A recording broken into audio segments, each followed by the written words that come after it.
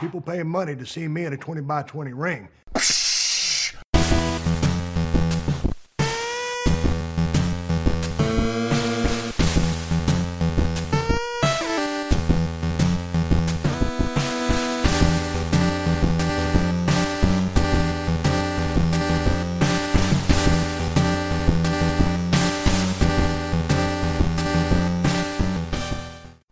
Hello, wrestling fans, and welcome to another episode of the 20 by 20 Ring Crew. I'm very excited to do this episode today. I'm here with my partner Joe, as always. What's going on? Yeah, for those who don't know me, I'm Matt. I don't know where you've been the past 64 episodes. Correction. Oh. You're not Matt. I'm not Matt. You're El Phantasmax. That's right. I had a name change last week. That was pretty cool. That's pretty cool. It's a special week for us. It's episode 65 for those who have been following us since day one. Whether day one or day 64 or whatever, episode 64. Thanks for tuning in and thank you. Giving us a chance to entertain you and maybe educate you a little bit on some of our wrestling knowledge. It's a special episode because it's now post Double or Nothing. Mm-hmm. And since January, you and I have been talking about it, whether it's just mentioning it or finally going through an actual card. But we have heavily endorsed this show, as many people out there have done so. I mean, it's not like this is a kept secret or anything. Like, this was a big deal. Right. We're going to talk about Double or Nothing, and by doing so, I want to do a little bit of comparing and contrasting a little bit. Just real quick here, real briefly, because it's important because there's a lot of comparing to another company out there right now with AEW, and that's WWE. Okay. Whether they want to be or not, whether we want it to be or not, the comparisons exist. So AEW finally had a pay-per-view in the month of May. It was called Double or Nothing, as we just mentioned. WWE had a pay-per-view in the month of May as well. It was called Money in the Bank. I'm not going to... I forgot all about that fucking pay-per-view. I'm not going to run through this entire card because please don't. We don't have time for that, and nor do I want to relive it. But so much of what happened at Money in the Bank is a slap in the face to everything that they put together. They tried to put together on that show, just in that main event alone. I want to go straight to the main event. Yeah, as we should. So, you have a 6-man ladder match, right? It's a 6? Yeah, 6. Or 8, actually. 8? Was it 8? 8-man ladder match. Storyline, Sami Zayn isn't competing anymore because he was attacked. So now there's 7 guys, and supposedly we got to wait for the 8th guy to come out later. So you have Ali, Andrade, which I hate that, by the way. Like, they took away their names. Yeah. Anyways, Baron Corbin, Drew McIntyre, Finn Balor, Randy Orton, and Ricochet. This match, for me, was one hell of an entertaining ladder match. Yeah. It was unbelievable, some of the spots that I saw in there. It was something that hasn't been done in a Money in the Bank match in quite some time. I mean, there was nobody that wasn't willing to take the spot and put their body at risk. Finn Balor, you and I have been very much tough on this guy because he needed to go that extra mile. And I'm not saying I'm a Finn Balor fan right now, but I will say this: my hat's off to his performance in that match. Absolutely, yeah. He fucking brought it. That spot he took from Andrade. Oh my god! Where he bounced off the ladder, and that wasn't the only spot he took. He took more afterwards. Yeah, there was like 2 or 3 in a row where you're just like, damn, like ease up on his back or you're gonna cripple him, you know? Yeah, it was definitely a hell of a match, and why not end it that way? Why not end it as a hell of a match? And then out comes Brock Lesnar, who does absolutely nothing, and he wins the Money in the Bank briefcase. Now, for 7 guys in that match, you know you're not going to win. Okay, you know it's not going to happen. You see this asshole with that briefcase. You know what I would be thinking if I'm one of those guys? I was like, man, I wonder if AEW is hiring. Because that was as much bullshit as you can come up with. Yeah. And you know, there's fans that like it. There's fans that like this Brock party thing that they're doing now. Apparently the briefcase is a boombox or something like that. I don't fucking know. There's already T-shirts. There are T-shirts. You can buy it for $1 now. Because you can buy a good T-shirt and at regular price, and then buy that shitty thing for $1, which is a daily sale because WWE can't sell fucking merchandise anymore. You had shit like that. You had shit like Shane McMahon and The Miz, who they couldn't figure out what the fuck they were gonna do. That was escape only, and there's fucking pinfalls being called, submissions being called, rope breaks. It was so confusing because, like, I heard the announcers, whether that was a fault of the announcers or a fault of the ref or what have you, but it was like, damn, get your story straight. Are you guys escaping through the top of the cage only or through the cage door? Well, see, and that's the thing. Like, we talked about storytelling. So, Corey Graves is making fun of the referee. Why is it somebody at Gorilla fixing the problem? Saying, here's my thing. Shane McMahon runs SmackDown. He's got control to do whatever the fuck he wants. Kayfabe it. Say, oh, Shane must have changed the rules because he can, kind of thing. Yeah. Instead, you're just making fun of the referee because he blatantly recognizing that he fucked something up. Well, you and I have talked about, not to get too much off topic here, but Right. you and I have talked about 3-man commentating teams before, 3-person commentating teams before, and how they really don't work. And you know what? I have to say, I have to be a little more clearer about my statement. And what I mean by that is 3-person commentating teams in the WWE don't work. Well, see, yeah, and then that's I brought that match up and that situation up on purpose because all you got throughout that match, and I made the statement in that match, if you remember, they sound like a bunch of bickering siblings. Yeah, that's it. Yeah, that's all it was. They were just bickering at each other. They weren't evolving the match. They weren't telling the story. They were just. And it was childish because you had Corey Graves, like Renee Young would go to say something and chime in with her 2 cents. And then he would reply with something stupid like, oh, you know, like some stupid comment about her hair. Yeah. You know, and it's like, really? Like, what are we, fucking teenagers? Yeah. Like, So- is that the crowd you're trying to grab here? Because if so, you're doing a great job, but you're alienating everyone else. So yeah, I pointed out that because we're gonna compare that a little bit later. Okay. I mean, they had some good matches on there. Rollins and Styles was a solid match. It was solid. I mean, it wasn't quite 5 stars if we're going to do a star system here. And then Kingston and Owens again, another decent match. Yeah, you know, yeah, so absolutely. there's some good to this, of course, but there's a lot of bad. And for me, you end it with something like Brock Lesnar, who you just got rid of, and he comes back. Fine, you bring him back, but immediately you have him fuck over 7 guys who literally put their bodies on the line. Well, seven of your roster that you were perceiving as your top talent because they're in the main event. Yeah. And it's like, wow, what a way to fucking undermine all 7 guys at once. And so, you know, and the thing is, too, it's appropriate that the guy that was on top of the ladder when the bell, when Brock Lesnar's music hits was Ali, because, God forbid, we develop young talent in this business. He got bloodied up, too, from that fall. Yep. Yeah. I don't know if he bit his lip or just hit his lip or bit his tongue. But whatever happened to him, he was bleeding quite a bit. And that's another thing that we're going to compare with this next show, because we're done talking about Money in the Bank. This is not a Money in the Bank show, thank God. This is an AEW Double or Nothing show.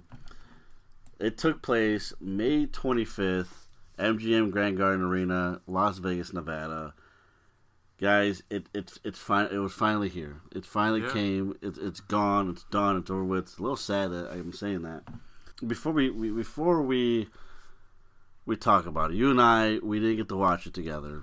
No, you had some. You were with family. I was. You were with family. Shouts out to my Minnesota family. Love you guys. I know one of you's probably listening.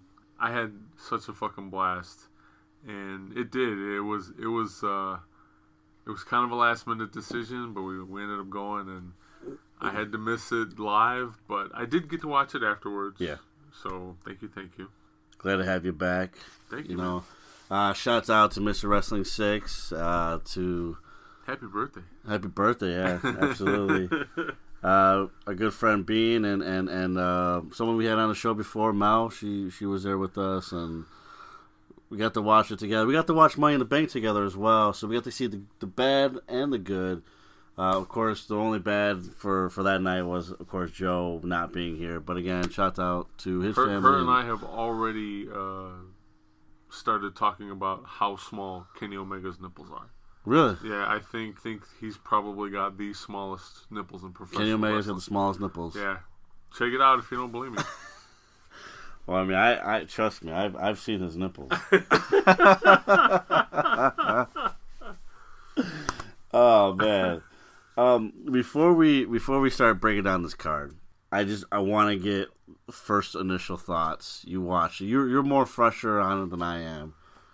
So yeah, Double or Nothing. I am now like 6 hours removed from watching it, brand new, fresh in my face. So what's your take? I've been dying to hear what your take is on this. It was fucking phenomenal. It took me back.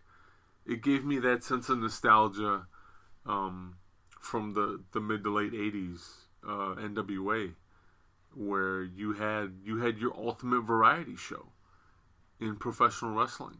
You had that emotional roller coaster, and everything was pretty much fucking spot on. I mean, they had technical glitches, and you could tell this is their first time all working together. Yeah. People had a few messed up promos or what have you, which is fine. That's things are probably going to go that way your first time around. But to put on this caliber of a show as your first show, you really couldn't ask for anything more. It was fucking great. I enjoyed every bit of it. I told you before we started recording, I cried. I cried during one of the matches, and as most people did. And that just goes to show you, like, damn. They delivered. They absolutely delivered on on what they promised. Really quick, we always have wrestling on in the background. I couldn't do it. I couldn't stay quiet. And we're laughing about. They just showed. We're watching the WWE Network, and we're watching an old episode of WCW's Monday Nitro. The July 8th edition, which was the night after 96 Bash of the Beach. There you go. And the very infamous Bash of the Beach. And they just showed a teaser promo for the arrival of Glacier. And that sums up Glacier's career when we giant tease. So he hasn't come there yet, but I'm laughing because we did get to see him at Double or Nothing. Yes. As part of the Battle Royale, the Casino Battle Royale. Oh boy. And I forgot he had the fucking mist spray that he did, and it supposedly froze his opponent. So when he did it to Sunny Day, I'm like, oh shit, not this again. And he did it twice. And kudos to Sunny Day for pulling it off. It was great, but it was so fucking comical. You couldn't help but laugh. Yeah. Yeah. But what a hell of a show, man. Hell of a fucking show. The way that I would describe it is the way that the legendary Gorilla Monsoon described WrestleMania 3. It was indeed a happening. It's exactly what it was. You and I have talked about it, and you said it perfectly on the show a few weeks ago. This is one of those once-in-a-lifetime shows. Yeah. This is not going to be... This is the beauty of it. As good of a show as this was, this is not going to be the standout show. No. By any stretch of the imagination.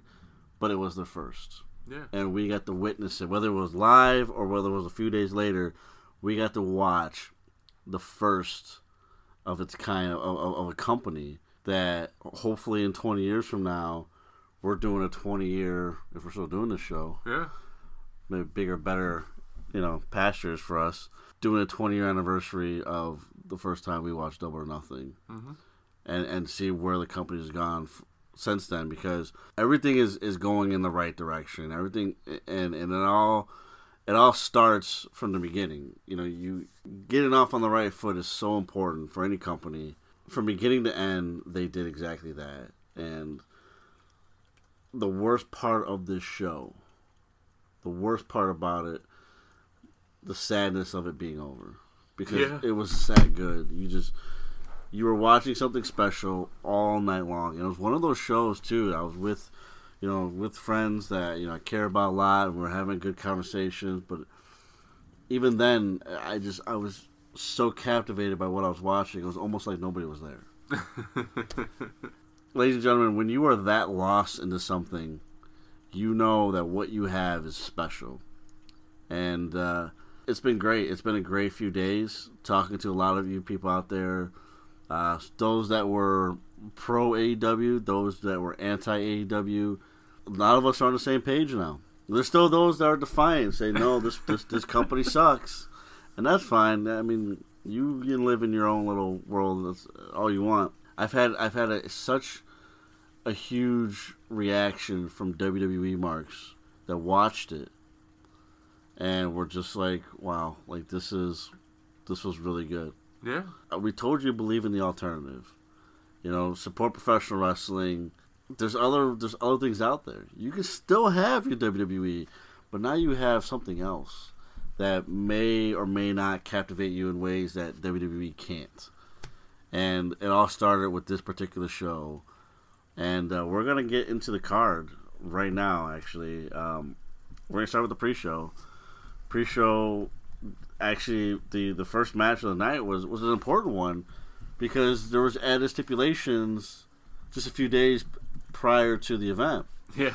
So you had the 21-man casino battle royale. It was done differently this time. Instead of a regular battle royale, you had, instead of 21 guys being in the ring all at the same time, you had waves of 5. For the first 20, and then number 21 got to enter last all by himself. But the importance that was added to this is that the winner of this match is now going to compete for the inaugural AEW World Championship at a later date. Mm-hmm. So this is pretty fucking huge. Absolutely, yeah. For whoever's going to win it. I'll just before we'll talk about what we thought about the match. The first wave, which were called the clubs, was Dustin Thomas, MJF, or Maxwell Jacob Friedman, Sunny Days, Brandon Cutler, and Michael Nakazawa. The Diamonds were Isaiah Cassidy, Jimmy fucking Havoc, Joey Janela, Brian Pillman Jr., and Sean Spears. The Hearts, Wave 3, was Billy Gunn, that Glacier guy we talked about, Jungle Boy, Mark Quinn, and Ace Romero. That's a big boy, by the way. He was. And then the final group of 5, the Spades, were Luchasaurus, Marco Stunt, Sonny Kiss, Tommy Dreamer, and Orange Cassidy. And in the final entrance, the Joker, the man that was supposed to have a singles match on the main card, but didn't happen that way, Adam Page, the Hangman himself. Yeah. You mentioned the style of how they did this battle royale. Mm-hmm. What's your take on it? Like, was this something that battle royale should be more of, or because battle royals are usually clusterfucks? Yeah. It's especially the start of it. It's just you got way too many guys in the ring. You don't know where to watch. Even the camera guys don't know where to go. You end up missing a lot of action. Guys get lost in the shuffle. So here's my take on this particular battle royal. First off, kudos to them for sticking to their theme and involving playing cards Right. as part of the Las Vegas casino gambling theme, Sure. and It was a nice touch. yeah, it was a nice touch. The other thing was the incorporation of those rules, the waves of guys. That was fucking genius. And I didn't really realize how genius it was until I watched the actual Battle Royal. As I was telling Matt before we started recording the episode, there's all this new talent that a lot of people don't know. Yeah. And are tuning in for the first time to see and are curious as to what these guys have to offer, but they're stuck in a Battle Royal. What do we do? Yeah. You put them in waves. You've got, 4 or 5 guys at a time? 5 guys at a time. Okay. Yeah. So you got 5 guys at a time. What better way to start off the match and for 3 minutes let them have at each other? So you got 3 minutes with 5 guys, and those guys get to do spots and kind of showcase what they're about. Yep. And then after that 3-minute mark, boom, you've got another 5 guys come in, and guess what? They get added to the fray. But the overall pattern here was you got to see all the talent in there do a little something for themselves to get them over and to get the product over. And I thought that was fucking genius. Mm-hmm. Like, what better way to do that? And I hope this becomes I hope this gets copied by other organizations. And I'm not saying that it's strictly WWE or what have you, because let's face it, if we're speaking factual, the WWE is notorious for their Royal Rumble spots. And this, I'm not saying this was a copy, but at least even if it's 1%, a little bit of that creativity from the what we know as a Royal Rumble spot has somehow made its way into the Casino Battle Royale. Yeah. You know, which is fine. Right. It's totally fine. It works, but they took it somewhere different. I'm not saying they upped it. You know, this isn't a pissing contest for me. Sure. It's just about advancement of pro wrestling, and I fucking loved it. I loved the execution. Like you said, it's usually a clusterfuck. Mm-hmm. And don't get me wrong, it was, but it was a very entertaining clusterfuck. You start off with Dustin Thomas, MJF, Sunny Days, Brandon Cutler, and Michael Nakazawa. With the exception of maybe MJF, none of those guys have a name amongst the general wrestling fan. Right. So you give them the few minutes to, again, like you said, to say, okay, now I know who Michael Nakazawa is. Yeah, Nakazawa was getting huge pops, but come to find out, he's a local boy. So, of course, he's going to get, people in Las Vegas know about Michael Nakazawa. Exactly, but the next wave, you had Jimmy Havoc, Joey Janela, Pillman Jr., guys who have a little more established, a little more. Mm-hmm. Then you get Billy Gunn, then you get Glacier. Jungle Boy is not necessarily well known, but he unfortunately kind of became a little more well known this year with the passing of his father. Yeah. Luke Perry is a well known actor, so he has that. Tommy Dreamer, of course, was in the last the last group. Mm-hmm. A guy who's definitely one of the most well known guys in this battle royal. But I love the fact that first one, the clubs, were guys that had no names. They established right away. Here at AEW, we're going to establish young talent. Yeah, we're gonna give young talent a name. It's not gonna be, hey, we got Chris Jericho. We're gonna run with Chris Jericho all the time. We're gonna establish young guys too. I'm interested to know where they're gonna go with the title. Had Adam Page not been in this match, for those who don't know, Adam Page was supposed to fight Pac, as we talked about on the show. There was just an issue with creative, essentially, and Pac pulled out. So I left Adam Page without a match, and so he did this. I don't know if Adam Page and Pac were supposed to be for number one contendership, or if they were going to do that, or if this was always going to be this way. I'm curious to know what happened, because this was announced literally days before the event. Yeah, I'm not sure what was supposed to happen. I was under the impression that it was supposed to be Pac versus Page, and Pac was supposed to lose. Yeah. Pac didn't want to lose. Well, now we're hearing Pac was supposed to win against Page, but then lose to Kenny Omega. Okay, So here, but things are getting changed. Yeah, things are getting so changed. we're hearing two different things. But either way, I heard that he was just unhappy with creative, Right. and he didn't want to. He didn't want to lose. So this is I don't want to get too far on the subject, but one of the companies that I push so much on the show, Defiant, he's doing business with them, and he set to fight their champion, Defiant champion, Rampage. Love that guy. Love Rampage's work. I mean, are we going to see yet another boring-ass double disqualification or count-out? Because, I mean, or does he want to get over on all the talents? I mean, does he want to get over on their champion, but you can't get over, I get it. He's a Dragon Gate champion. You want prestige in that belt. I get that. But you already give prestige to that belt because you have a belt that a lot of people here in the United States don't know about. And here we can plug that title. You could still lose. Losing isn't everything in this business. You give them a hell of a back and forth match.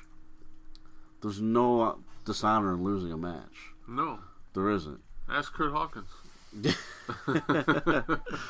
So I mean, some people kind of agree with what he did. I first of all, I don't. I mean, you agree to do the match. I mean, I guess AEW should be at the blame too if they didn't establish anything sooner. Yeah.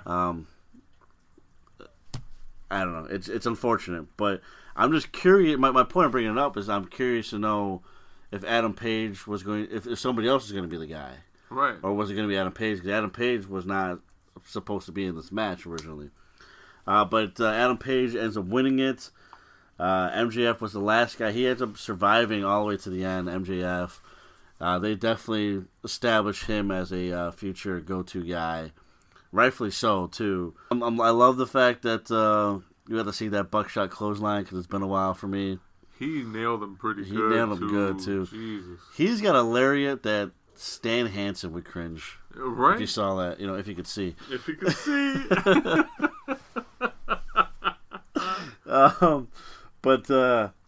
Yeah, that's... We love you, Stan. Yeah, we do. Don't hurt me.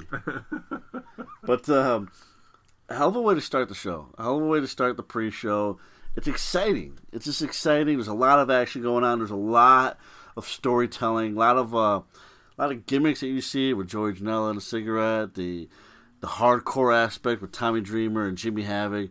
I mean, fucking Tommy Dreamer got stapled. You got hit with a staple gun. So did Joey Janela. Yeah. So, I mean, you got to see a lot of different styles. You got to see Sonny Kiss. You got to see the flamboyant, but also very well-rounded wrestler that he is. Yeah. Luchasaurus is another guy, the powerhouse that he is, and he's a big boy. He's a big boy. You know what? I mean, I've seen him before, but I guess I just didn't take note of just actually how tall he is. Yeah. And I'm like, God damn, yeah. He's been eating his fucking vitamins, that's for sure. He's definitely a big boy. He's a powerhouse that can move like a cruiserweight. Man, shouts out to fucking Ace Romero. If you guys aren't hip to Ace Romero, check out some more MLW, Major League Wrestling, available on Fight TV, 20x20crew.com/podcast/fight. That's FITE. You can watch it for free on Fight. Every Tuesday night. Ace Romero is a big boy, and to see him do fucking cruiserweight moves in that ring is fucking just it's awe-inspiring. We're talking about a 400-pound guy at least. Yeah. Oh yeah. I mean, he's not like... I tell you what, he does a fucking better tope suicida than fucking PCO. Oh my! At least he hits somebody. Yeah. Just jumps out of the ring. Yeah, absolutely, man. I mean, there's guys that I didn't know a whole lot about. Some guys I've heard the names, but haven't seen too much of their work.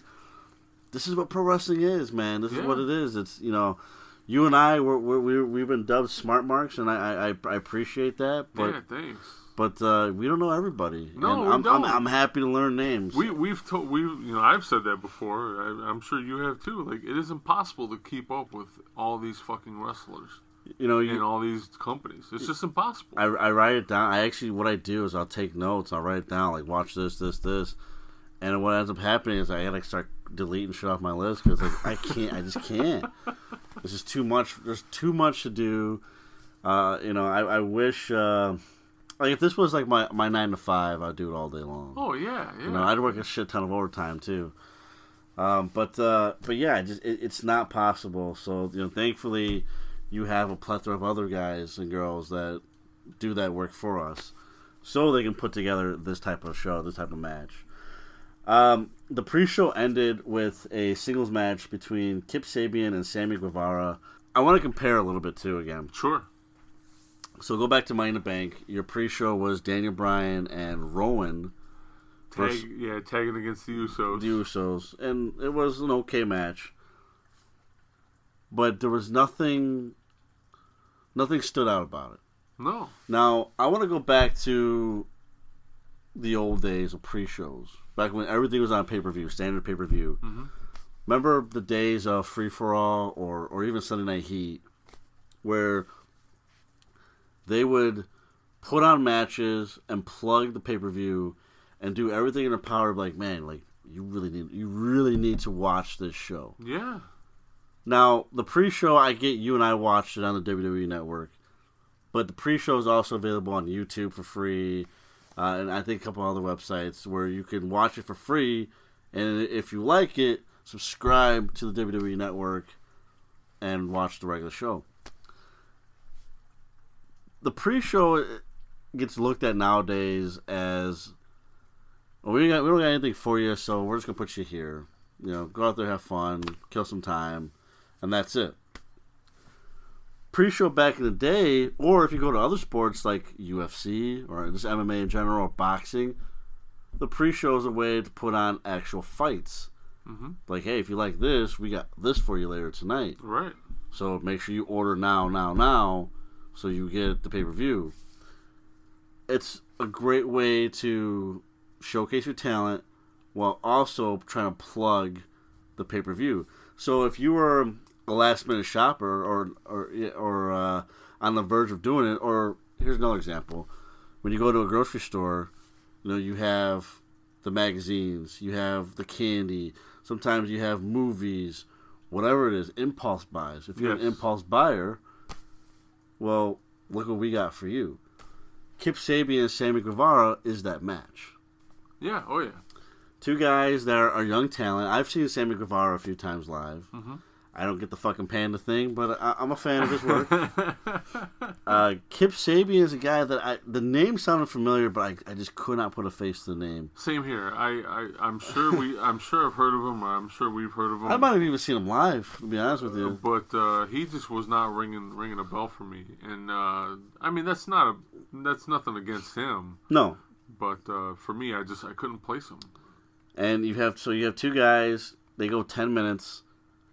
And they put on a hell of a fucking wrestling match. They did. A lot of high flying spots. A lot of spots where it's just like, holy shit, like that was intense.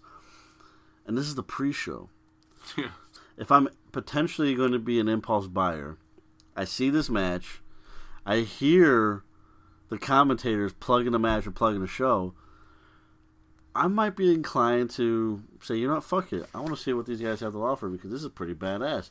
Especially if I watch that Battle Royal too. Yeah. Like, this is entertaining. They're doing a good job plugging it. Like, this is pretty badass. The pre-show is not designed to put a garbage match on it. Just to put on a garbage match. The pre-show is your last-ditch effort to sell your main product. That's why you give it away for free. Because the rest of the, it's like, hey, if you like the appetizer, you're gonna like the rest of the course. Mm-hmm. The actual dinner, and this was the match. They did that, and for me, I think this is a perfect example to where you see the differences already in WWE and AEW in the pre-show alone, where it's like, we're not putting together bullshit matches. Yeah, we get it. Our younger guys are doing the pre-show. That's fine. But first of all, our younger guys are badass. We know they're badass because we only hire the best of the best. And we're giving them an opportunity to showcase that talent. And we give them a legit amount of time. And we don't interrupt their match. Yeah, very important there. Do not fucking cut away from the fucking match. Plug the show before and after the match, and verbally plug it during the match. Yeah. But don't cut away from the fucking match. Oh boy. But overall, it was a good, fun match. Yeah, absolutely. It was a good way to end the pre-show and a good way to start the main show. So we get to the main show, and we get you get the whole thing from the Elite and all that stuff, and that's great. You know, it was a good fun moment. SCU comes out, and they start the show. Christopher Daniels, Frankie Kazarian, Scorpio Sky. They do their whole bit. The crowd's definitely pumped. You can feel they're ready to go. And then they take on the team of Strong Hearts, Shima, T-Hawk, and El Lindaman. 6-man tag team match. Goes almost 14 minutes. That was a hell of a way to start off that show. The main show. I was worried about this one just for a little bit because the commentators definitely needed to put the match over and kind of clue everybody into the rule change. Yeah. And they did it. They, shouts out to JR and crew. They definitely did that. They definitely let you know and made it clear, like, hey, this isn't like any other 6-man tag now. Company rules are it's a 10 count. Once you're tagged in, it's a 10 count before your partner has to get out of the ring. Yeah. Which JR ended up putting it over splendidly by saying, 5 counts are old-fashioned and we need to move with the times. So, after that was established, I felt a lot better about the match. Mm-hmm. All 6 guys did a hell of a job, and you can tell they wanted to be there. You can tell they were all excited. Yeah. Again, it's a fucking an appetizer, if you will, of what's to come, because they have much more of this on tap for us. Oh yeah. With a plethora of other guys, not just the 6 that were in the ring. There's a whole other company out there in the form of OWE that like their entire roster is like that. and then sooner or later we're going to get to see a majority of that roster. So I'm excited, and again, shouts out to those 6 guys, including Sema or Shima, however you want to pronounce it. To see him and Christopher Daniels back at it again after all these years. And that's a great moment. Yeah. It was a great moment for wrestling fans.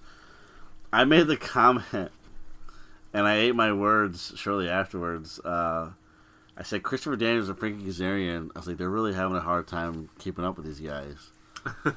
And they were for a bit, but it was, as soon as I said it, Christopher Daniels did a suicide dive outside the ring. I think he hit El Lindaman outside the ring, and he hit him hard too. And I was like, "Damn, okay." Like, I regret saying that.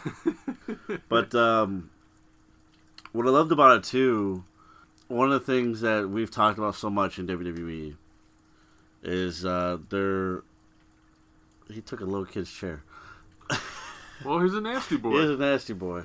But we talk about, and it was something that was actually discussed throughout the post night, post AEW Double or Nothing show, was equality and the use of diversity is the better term here. Christopher Daniels and Frankie Kazarian are 2 well-known guys. They're 2 established guys in the business. Christopher Daniels has been wrestling almost as long as I've been alive. Yeah. Tremendous shape. Frankie Kazarian's been around for a long time, too. Obviously, Sema, same thing. Those guys had their moments, but they let the other guys shine. Because that's what... it's all about past, present, and future. Everybody's got to have their moment. And what I loved about this was that SoCal Sensor got the win, but Scorpio Sky was the one that got the win for the team. Yeah. And I know Scorpio Sky isn't a young lion type guy where he's brand new to this, but compared to his other two teammates, he's the baby of the group. He is. And he could have easily have just accepted the win. His team got the win, and they're good to go. Instead, he's the one that gets the victory for the team. He's the one that they got over. And I thought, man, that was really good booking on everybody's part. And yeah, again, diversity too, because we're going to talk about throughout the show is that you have people that look like so many different other types of ethnicities out there, where you don't see that in the WWE all the time. It's predominantly a white company, where here we already have white, black, and Asian all together. Something that it's not just me talking about that. It's something that's been discussed throughout the tenure of AEW. It's just that they are looking for a diverse group of individuals because, it's the best of the best, not just the best of one type of person, if you will. So I thought that was a really cool way to start off too, and it was a very subtle way. It wasn't like they blatantly did it. Yeah. Like, hey, the black guy won, Like, it was a very subtle way of doing it, but it was still really cool. Well, even JR with his commentary. I mean, out of the three of those, I think I was most worried about him, even though Alex Marvez was, kind of lacking. Yeah. But I was worried about JR because, let's face it, I mean, him working for New Japan was tumultuous at best. Right.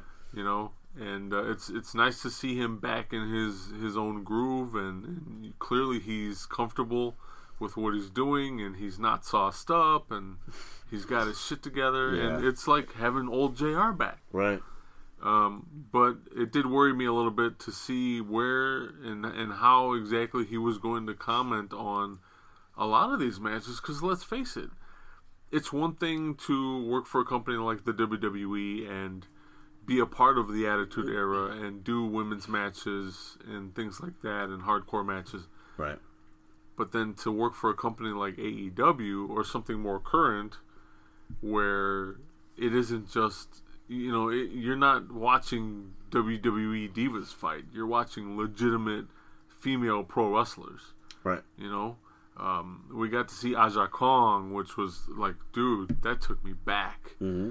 And that whole Joshi 6-woman match was like, first of all, it was phenomenal to watch. Second of all, it was really interesting to hear JR talk about it, because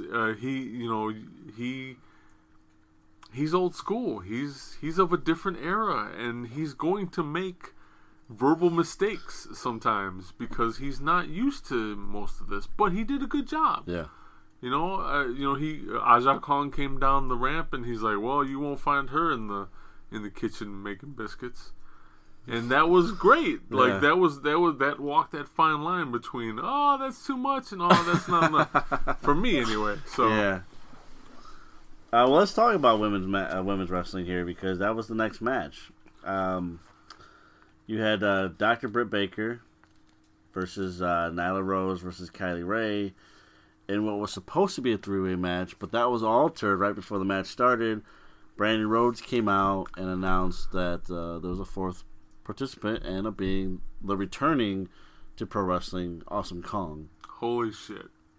Like, I saw that happen, and I'm like, I can't fucking believe my eyes.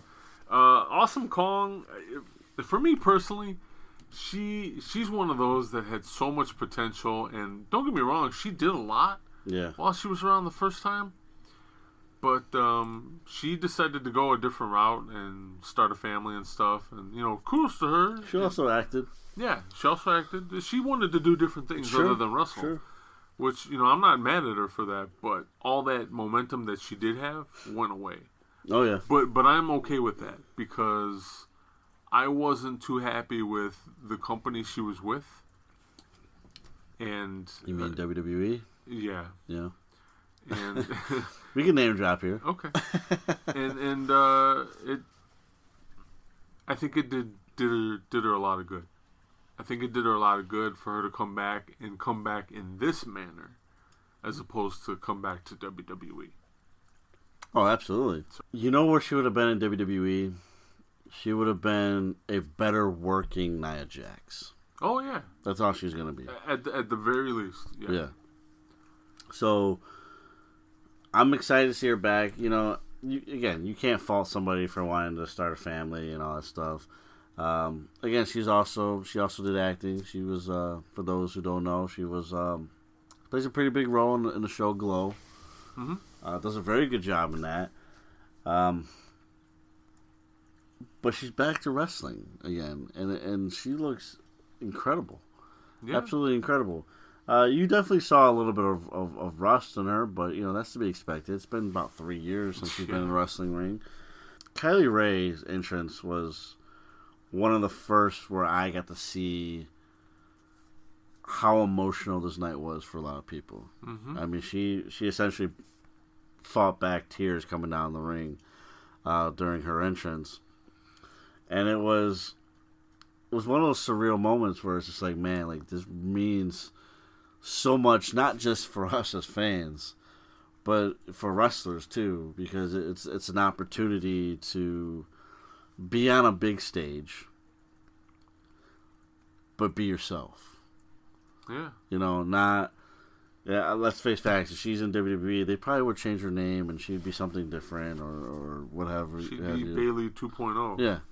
I mean, That's basically it, yeah. You know, here she gets to be who she wants to be. Shouts out to her, by the way. She's a recent graduate of Governor State University. No shit. Congrats. Yeah, right in our backyard. Yeah, so, yep. That's awesome. You know, you gotta have love for locals there. But Britt Baker, Nyla Rose, Kylie Rae, Awesome Kong. What'd you think of the match? They go about a little over 11 minutes. It was I think the match length was great. I think the spots were pretty good. Watching Awesome Kong lift everyone else out of that corner for that gigantic powerbomb was just fucking crazy to watch, especially with her being gone for so long. Right. It was it is what you want from women's wrestling. Yes. You know, and again, you know, let's talk about two more aspects of this while we're at it. One, the historic value. They're all participants in the first women's match Ever for the company, right? ever for the company. Right. And you know, obviously there's the first winner, the first loser, things of that nature. You know, same thing happened and was talked about during the pre-show, during the Guevara match. Like, hey, this is our first singles match. Someone's got to win, be the first winner. Someone's got to be the first loser. Right. So, but yeah, this is what you want. This is you know, for you and I, when we go to shows like you know, Black Label Pro or what have you, this is what we expect. This is what you're there to watch. This is women's professional wrestling, at least here in the States. You know, when you start bringing in the international flavor, that's a little bit different. Sure. But more or less, this is what you're looking at. So you're going to see women get suplexed and do as JR said, surprising as it may be, they are doing everything as good or better than the men. And that's what I thought about the match. God forbid that women are treated like wrestlers. Right? You know, I mean, again, you know, I've had that conversation so many times. It was great growing up seeing bikini contests and all that stuff. Like, don't get me wrong. I'm not shitting on heterosexuality. I'm as straight as they come. Ask my wife. But while it is eye candy for me to watch a Brandy Rhodes or whomever, that's great. That's fine. I get it. And as a heterosexual, that's what I'm supposed to do. Sure. But if she's in there to wrestle, guess what? As a wrestling fan, I want to fucking see her wrestle. See, and that's the thing. Like, you know, I always use these examples because I have wrestlers that I find super attractive. You know, an Alexa Bliss, a Priscilla Kelly, Sasha Banks. You know, I love watching these girls, and you know, I think, wow, like they're beautiful women. But if I'm there, if I'm putting on a wrestling show, I'm not there to. Fuck it, I'll just say it. I'm not there to be aroused. I'm there to be entertained for wrestling. Yeah, that's what I'm watching it for. And the same would go for whether you're a homosexual, or if you're a female heterosexual, whatever. You want to see men wear next to nothing and say, "Wow, what a body! Cool, awesome." But at the same time, are you there for that, or are you there to watch the wrestling? Well, yeah, because let's face it, after it. You can only do that so much. Yeah. And then they're in a ring, and you're going to expect something else. Yeah. You know, you just are. Yeah. So I mean, it was at first I was a little worried about why this was like the first, or why this was put on so early in the match, early in the card. But you know what? I thought it was great because you made a good point here now. This was the first women's match ever for the company. And because there's another women's match we're going to talk about, you actually already briefly touched on, that takes place, but this was the first. And Dr. Britt Baker can say she's the first woman to win a match for AEW. So hats off to her. She's definitely, for me, she's definitely improved a lot. Because I used to, when I watched her before, I was like, she's got talent, but she's missing something there. I think she's going to be a big part of that women's division for a long time, hopefully. Next match was a real fun one. You had best friends, Chuck Taylor and Trent Beretta, and taking on the team of Angelico and Jack Evans in a tag team match. This match was made about less than a week prior to the show happening. Best Friends were originally supposed to be part of that battle royal. They got bumped up to the main roster in a tag team match. This goes 12.5 minutes, and this was definitely a wild ride. I'm sorry, there was not enough. That 12.5 minutes wasn't enough. I am fortunately a little bit familiar with the tag team of Jack Evans and Angelico from their AAA stints. They're the longest reigning set of AAA tag team champs. Okay. So I knew a lot of Jack Evans. Yeah, Jack Evans from the heavens. Both of those guys are fucking tremendous wrestlers, and Jack Evans never ceases to amaze anyone. He will, the moment you think you've seen everything Jack Evans has to offer, he turns around and does 30 other moves. Yeah.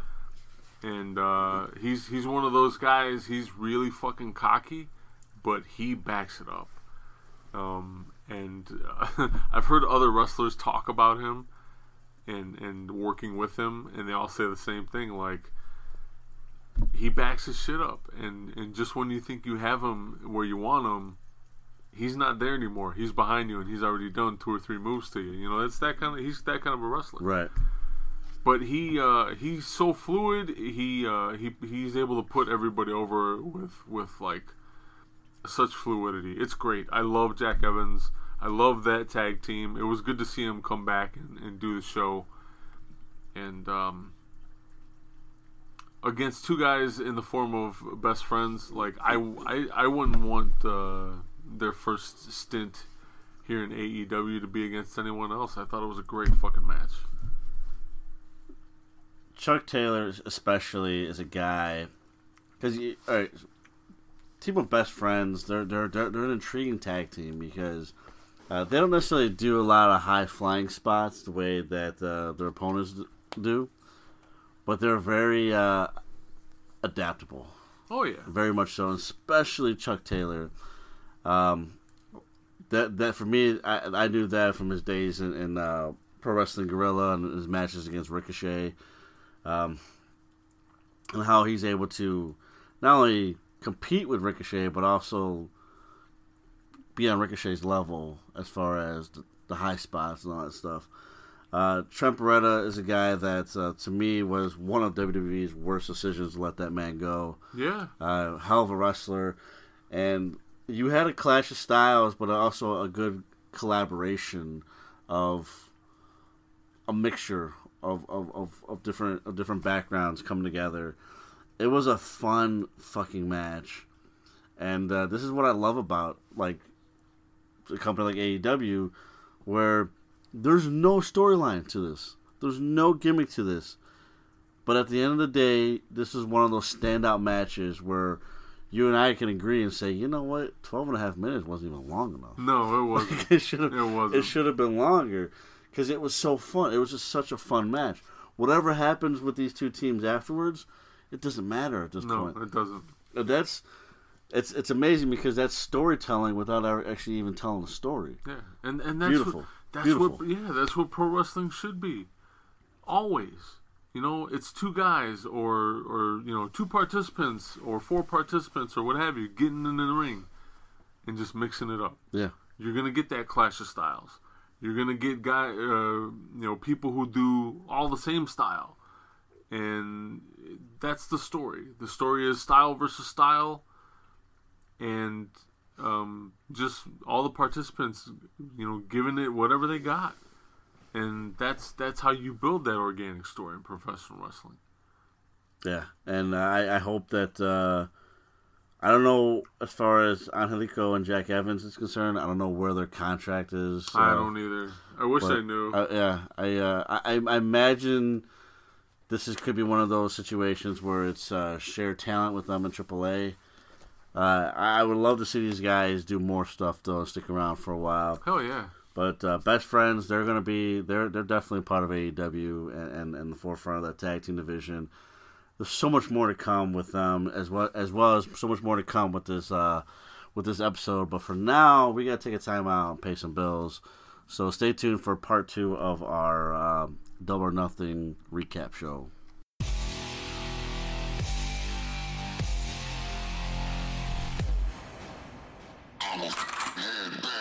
This episode of the 20x20 Ring Crew is brought to you by GameStop. GameStop, where you can buy new and used video games, consoles, and accessories. Got games you no longer play? Trade them in for cash or credit towards a new game to add to your collection. Become a pro member and save even more money on your purchases, trade-ins, and even get special offers not available to everyone else. If games aren't your thing, GameStop has a wide range of toys, apparel, board games, and other collectibles, including pop vinyls, including exclusives not sold anywhere else. Visit us at 20x20crew.com/podcast/GameStop to find out how you can get started. And remember, power to the play.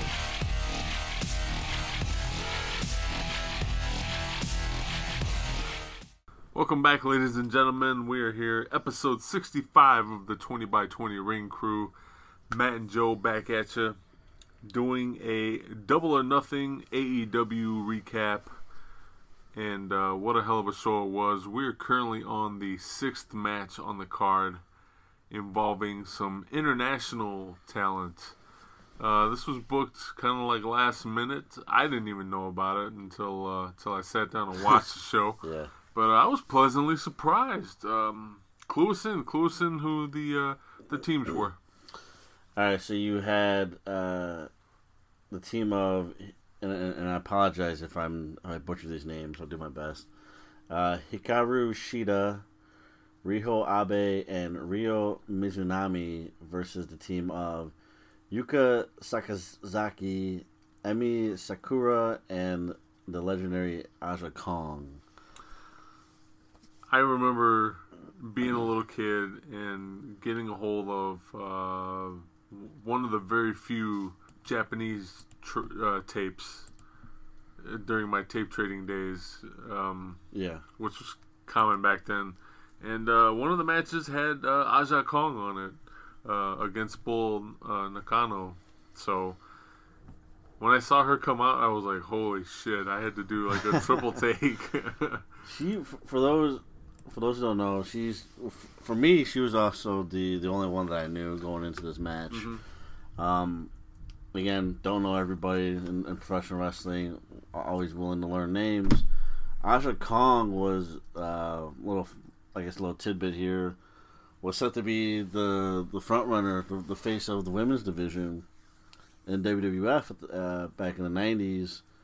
But because of the now infamous women's championship being thrown in the garbage incident, she could thank Alundra Blaze or Medusa for the fact for not only not winning that title, but also essentially losing their job because they cut that division altogether. Yep. Right after that, so and Aja Kong, that was her ticket to becoming big out here in the States, and she would have. She would have been. She easily would have. And it didn't happen because of that unfortunate situation that had nothing to do with her. But yeah, I mean, you got names that you never heard of before. Some interesting goofiness. Sakura, she has like this Freddie Mercury gimmick. Yeah, she came to the ring cosplaying Freddie Mercury. His actual Wembley Stadium outfit from 1986. And I always find it amazing with Japanese wrestlers and their infatuation with Western civilization. Yeah, it's always interesting. I mean, to the T. I mean, mustache and everything. Yeah, overall, I mean, this was you didn't know what to expect. You didn't know a lot of these participants. They're given a little over 13 minutes, and for me, this was a super fun match. Very fun match to watch. It was interesting to see the size differences. I forget. I think it was Mizunami who was like next to nothing. Yeah. Probably like 95 pounds soaking wet. Yeah, really small girl, and she's taking a beating from Aja Kong, and just absolutely just hanging in there with her.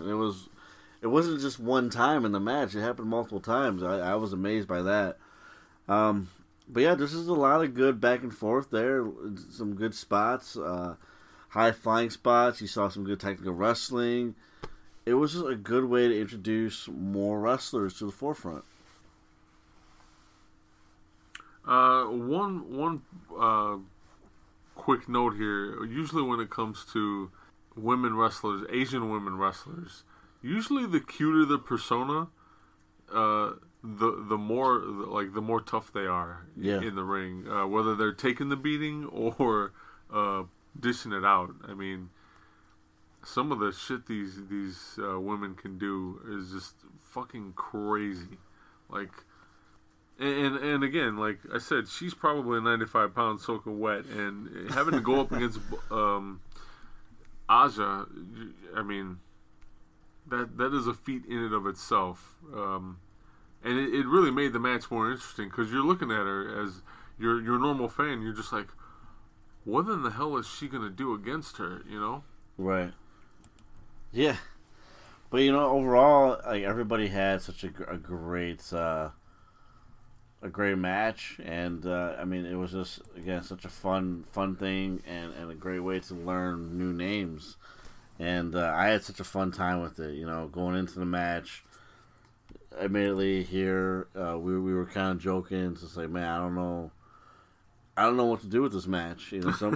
Somebody even said like, well, this would be essentially your bathroom match, and it wasn't necessarily meant to be disrespectful, just because. But it's like, look, I don't know what to expect with this, and it ended up being a really solid overall match and it was a good way to. Because one thing we haven't really touched on yet was match placement. It's a good way to continue on that high-paced style that you saw in the previous tag team match, but then a good way to get the crowd amped up and ready to go, because what they're about to see next is going to blow their fucking minds. Yeah, yep. By the way, Hikaru Shida, Riho Abe, and Ryo Mitsunami pick up the victory. Again, the match goes a little over 13 minutes. A very solid match overall. Now we get a little bit to the meat of the card. Everything else was great. Yeah, Everything else was phenomenal. But now we get to more of what we've been waiting to see for a long time here. And we start off here, Cody versus Dustin Rhodes. And, you know, this was brother versus brother. This was generation versus generation. You also got to remember, too, Cody and Dustin, even though they're brothers, they don't necessarily have the best relationship. or have the best relationship. That's true. So, there's that. But before we talk about anything that happened in this match, we got to talk about Cody's entrance. So, the first thing that you see in Cody's entrance is a throne with the cross and skulls. Yes. Very, very familiar sight, if I do say so myself. Sure. Cody's music comes out. Here out comes Cody. Out comes Brandy Rhodes. Not acknowledging the throne really at all, just coming out to the ring. Brandy noticeably walks faster than Cody down the ring. And she walks down, and then she goes underneath the ring, lifts up the ring apron, the skirt, whatever, and proceeds to grab a sledgehammer that she hands to Cody, her husband. And these are now making sense to me what's about to happen. Cody immediately turns around and makes a beeline to that throne. And then proceeds to hit it with the sledgehammer, breaking the throne, as Brandy says a line of tear it down or something like that. No, she says break it down. Break it down, there you go. If that ain't fucking symbolism... No, take that back. If that ain't a fucking shot, I don't know what is. You know, I got two things to say about this. One... Suck it? No. Eric Bischoff came to my mind right away. Okay. Controversy creates cash. Yes. It's a good book, by the way. And then two, I'm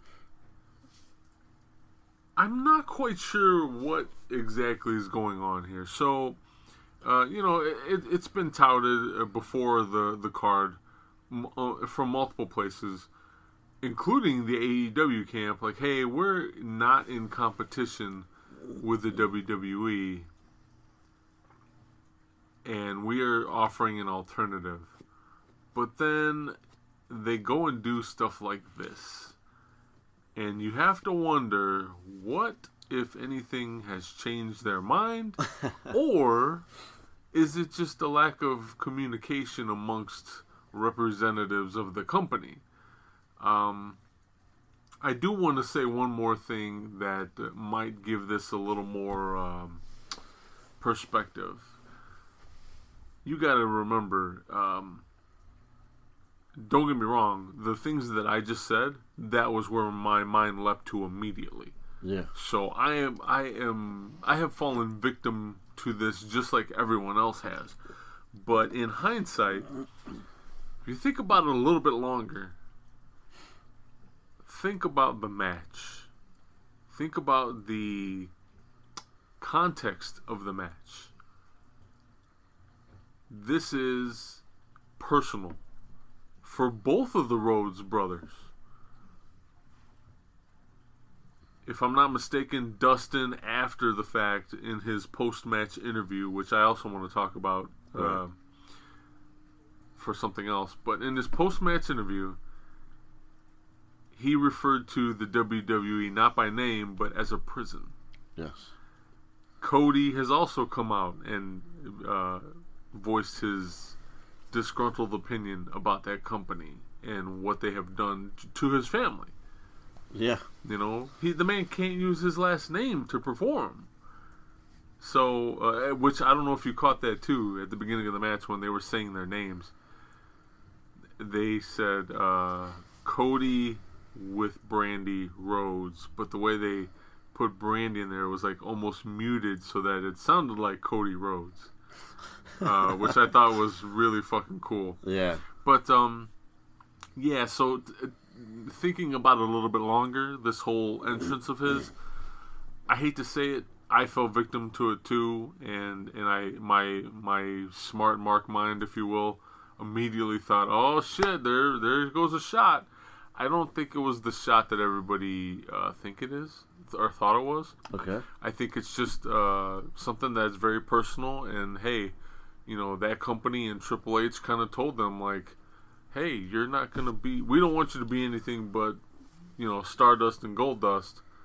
And that's it. You can't be anything else. And that was pretty much a big personal fuck you to Triple H. Not necessarily the WWE. You and I say it so many times. There's a reason why we get along so well. It's because we generally have the same thought process. I, from the get-go, after watching that, did not think that this was a shot of competition. Okay. I don't believe so. Cody has since stated that yes, that they are in competition with WWE because in reality they are. If you really think about it, that they're the other wrestling company. You have to look at it as competition, but more importantly, they're in competition with themselves to get better each time. Mm-hmm. To me, that shows success. You're not there to beat the other company. You're there to beat yourself every single time. And then, by doing that, you beat the other company. This was not... I don't look at it as a shot at, like, hey, let's do this. We're going to war. My company versus your company. This was everything you just said. This was a guy... and Cody Rhodes that did not want to leave WWE initially, but he wanted to be a top guy. He wanted to be a top contender because he knew he had the talent to do so. Yeah. And they told him, "You're Stardust. That's all you are." Yeah, that's all we want from you is Stardust. We don't care about your aspirations of winning championships, right? Advancing your career or your legacy. We just want you to throw on some face paint, follow your brother out there, do your job. That's it. And that's it. And so he asked for his release because of that. And he was granted that. Another one of those mistakes. And again, Cody had a lot of growing pains. Time in Impact Wrestling, his time in GFW, got time, times like that. To finally going to Ring of Honor, going to the Bullet Club, and establishing a name to the point to where he was able to take that risk of All In, and then take that risk of Double or Nothing and be a part of AEW. For me, what that represented was what he said at the end of All In. Was that no man, no entity, no company owns professional wrestling. That we own professional wrestling. And by him breaking down that throne, that was a sign to say that, again, no one person, no one company has a right to say who's going to make it in this business or not. You, as the individual, have that power to decide whether or not that crowd's going to get you over or not, or you're going to get over with that crowd or not. And that was, for me, that was Cody saying, I made it. I did it. Even though you told me I couldn't do it, I did it. And now we're doing it on my show that he put together. Yeah. So, I wholeheartedly agree with you. I don't think that was a shot of war. I think it was a shot of, I did it without you. I also want our listeners to sit there and think a little more about this too. Let's face it. Cody and that company are highly capable of firing off a first shot when it comes to war. Much better than that if they so choose. Yeah. I think that's some food for thought that people also need to take into consideration at this point. If they really, really wanted to start some shit, they would, and they would do it better than that. Yeah. I think I think that's it. That's all you're gonna see of as far as that goes. Yeah. It was again. This is the first show. This is a big fucking deal, ladies and gentlemen. And again, you know, you go back to All In. That was a show that was dubbed not possible. It was not possible to do that, and they did it. And now they have a whole other company, and there's a plethora of people out there, including you WWE marks, that said like, oh, it's a glorified T-shirt company. This is not going to work. This is going to fail, and this worked. And it's, you know, Cody said perfectly. He's like, I burned every single bridge I had left. I'm completely like all in with AEW, and I wouldn't want it any other way. But he's like, I can't go back. I can't go back anywhere else. Not after tonight. And he knows that. Yeah. He knows that. And to me, it's a guy with everything to lose. And because of that, you're going to see a really good product in the making, because his name is on this fucking bill now.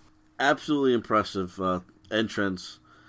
And then, you know, out comes Dustin Rhodes. And, you know, he's got the Dusty's favorite. Well, you know, he's got his own thing going on too. But let's talk about the match. It goes 22 and a half minutes. If I haven't said it already in the show, I think I did. I'm going to say it right now.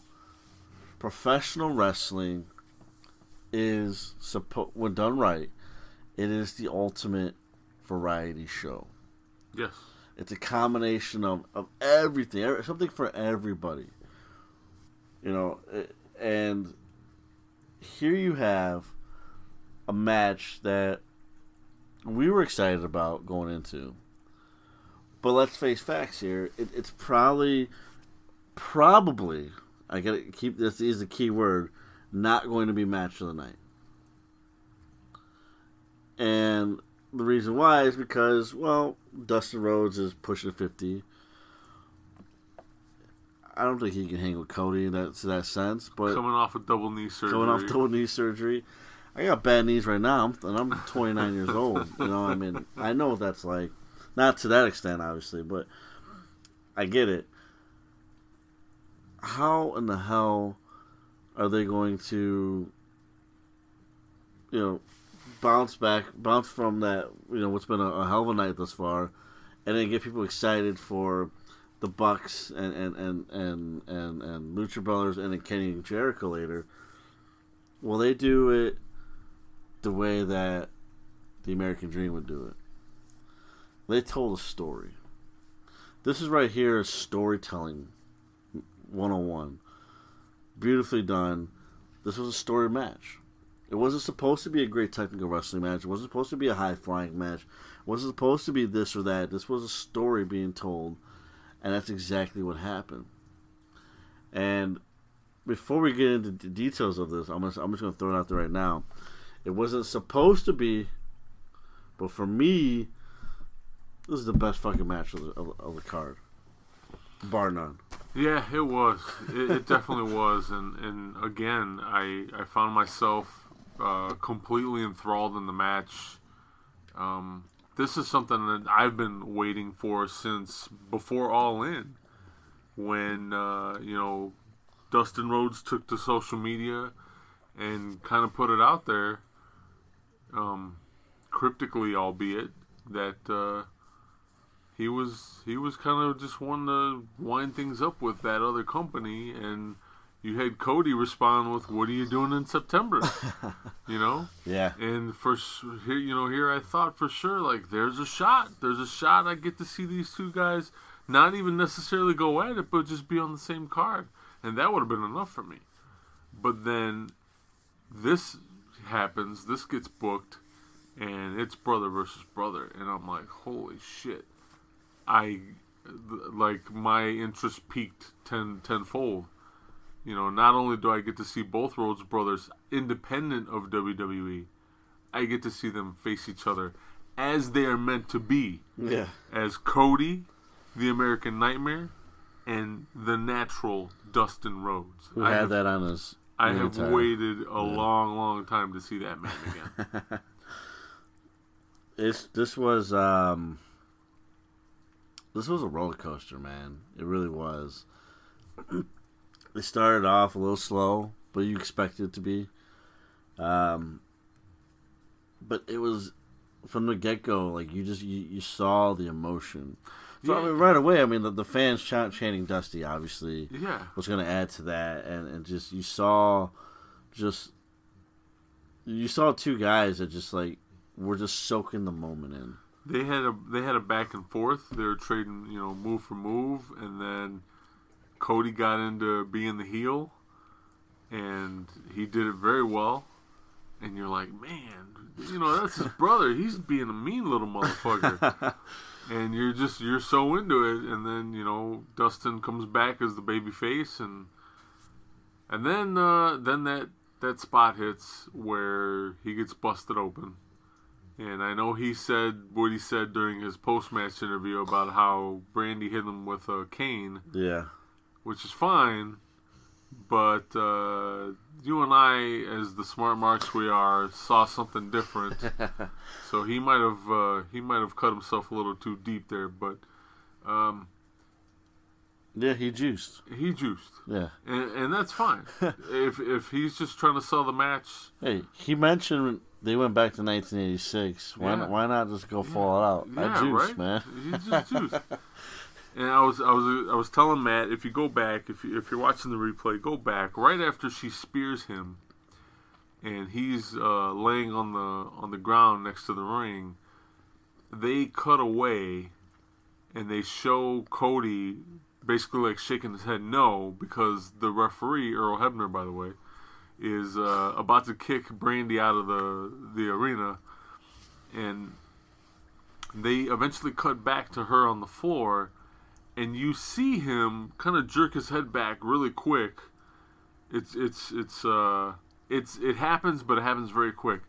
And I told Matt either he knew he cut himself too deep then and there, or he cut himself too quick and it hurt like a son of a bitch, and then he found out that he cut himself too deep. Yeah. One way or another, that's where he juiced. And immediately he gets back up, and he is drenched in blood. I love the way Excalibur was commentating about it, because he was like, I think JR said, oh, he's it looks like he's, blood's dripping from his face, and they're like, no, he's sweating blood. That's how bad it is, And it was. He cut himself pretty nasty above the eye. It was a scary moment for a number of reasons. One, obviously, you're always concerned about a guy's safety in that ring when you got a cut above the eye. But you're also worried because it's like, son of a bitch, that's going to end early because he's losing blood. He's losing a lot of blood.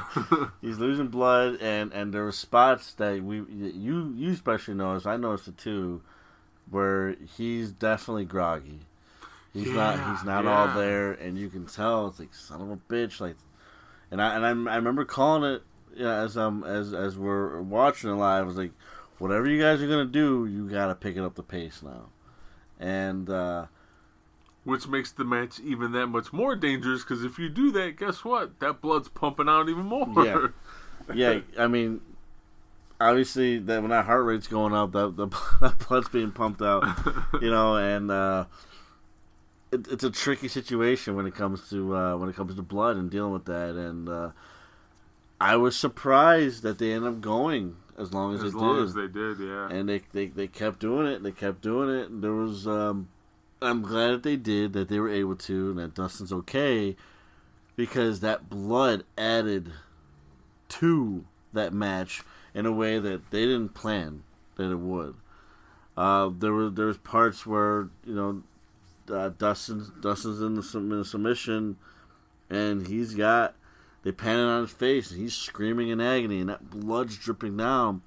Reminds you a lot of Stone Cold WrestleMania 13. Yeah. And it was beautifully written in that sense, and whether that was meant to be the case or not, I don't think it was. It worked. It added to everything. I was pleasantly surprised with the false finishes in this match. Especially with Dustin using some of Cody's old gimmick taunts at him. I enjoyed that a lot. Just a ton of great back and forth.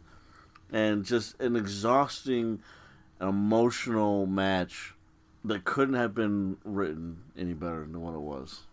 Yeah, so the match ends, and the ring is just completely drenched in blood.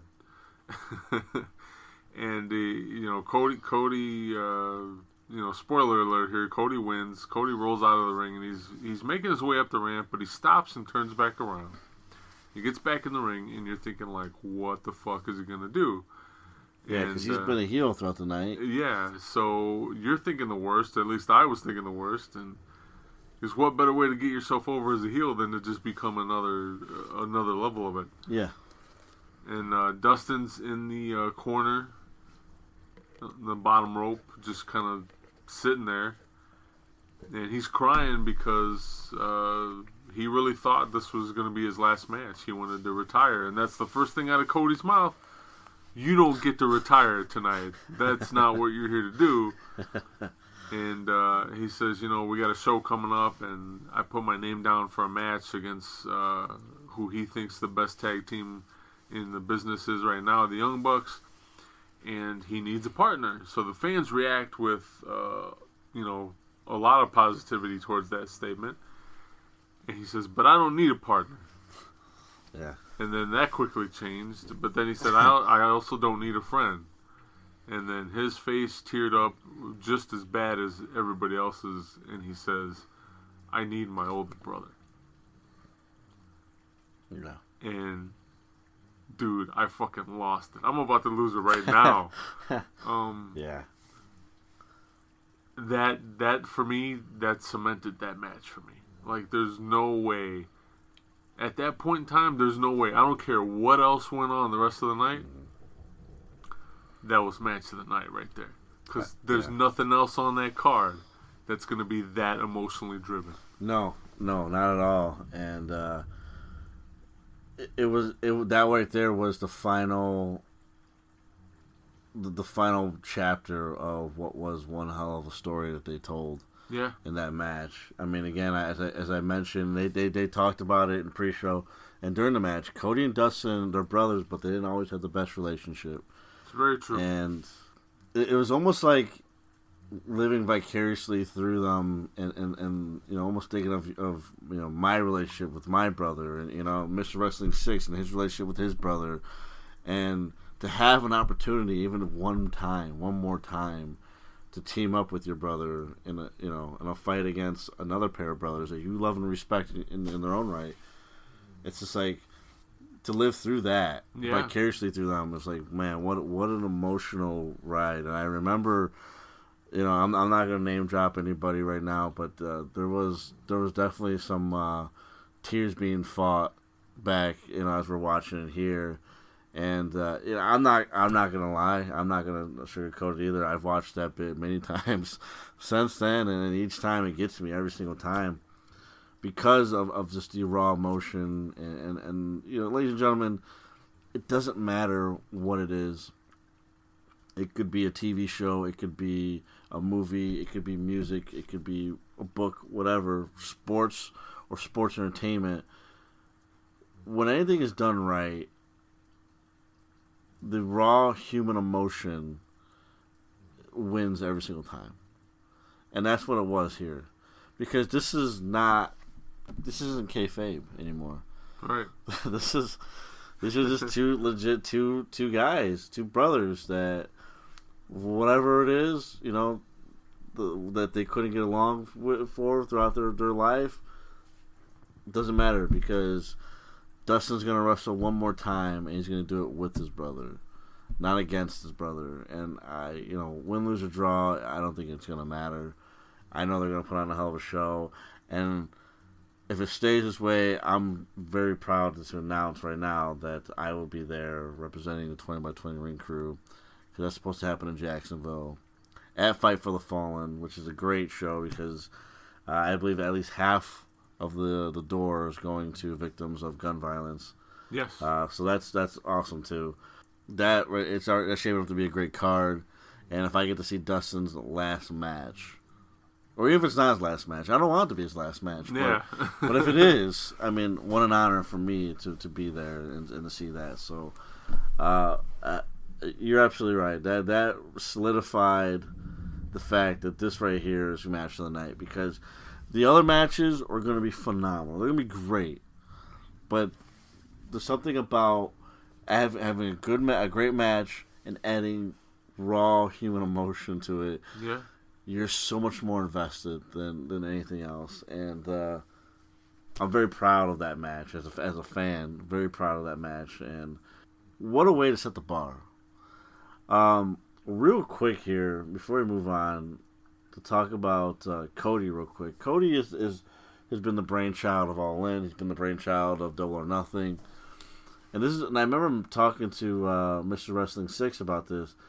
One of the reasons why I know that we're going to be all right with AEW. Cody is one of the top. I mean, I get there's checks and balances. He's not the head honcho or anything like that, but he's got a lot of pull. If you notice, All In and Double or Nothing, now the time he's in the main event, and I think this speaks volumes of where he's at as a booker. I mean, he knows he's a draw, but you know what? Jericho and Omega, they're a bigger draw. They should be in the main event, not me. And I think that speaks volumes of who he is. The same thing with the Bucks and Lucha Brothers. That's more of a higher profile match than what I got. What they did set the bar too high. But going into the card, I thought that was really cool to see somebody that's not too egotistical. So before we get into the final two matches, there was a presentation of the AEW World Championship that saw Bret Hart come out with the belt and everything.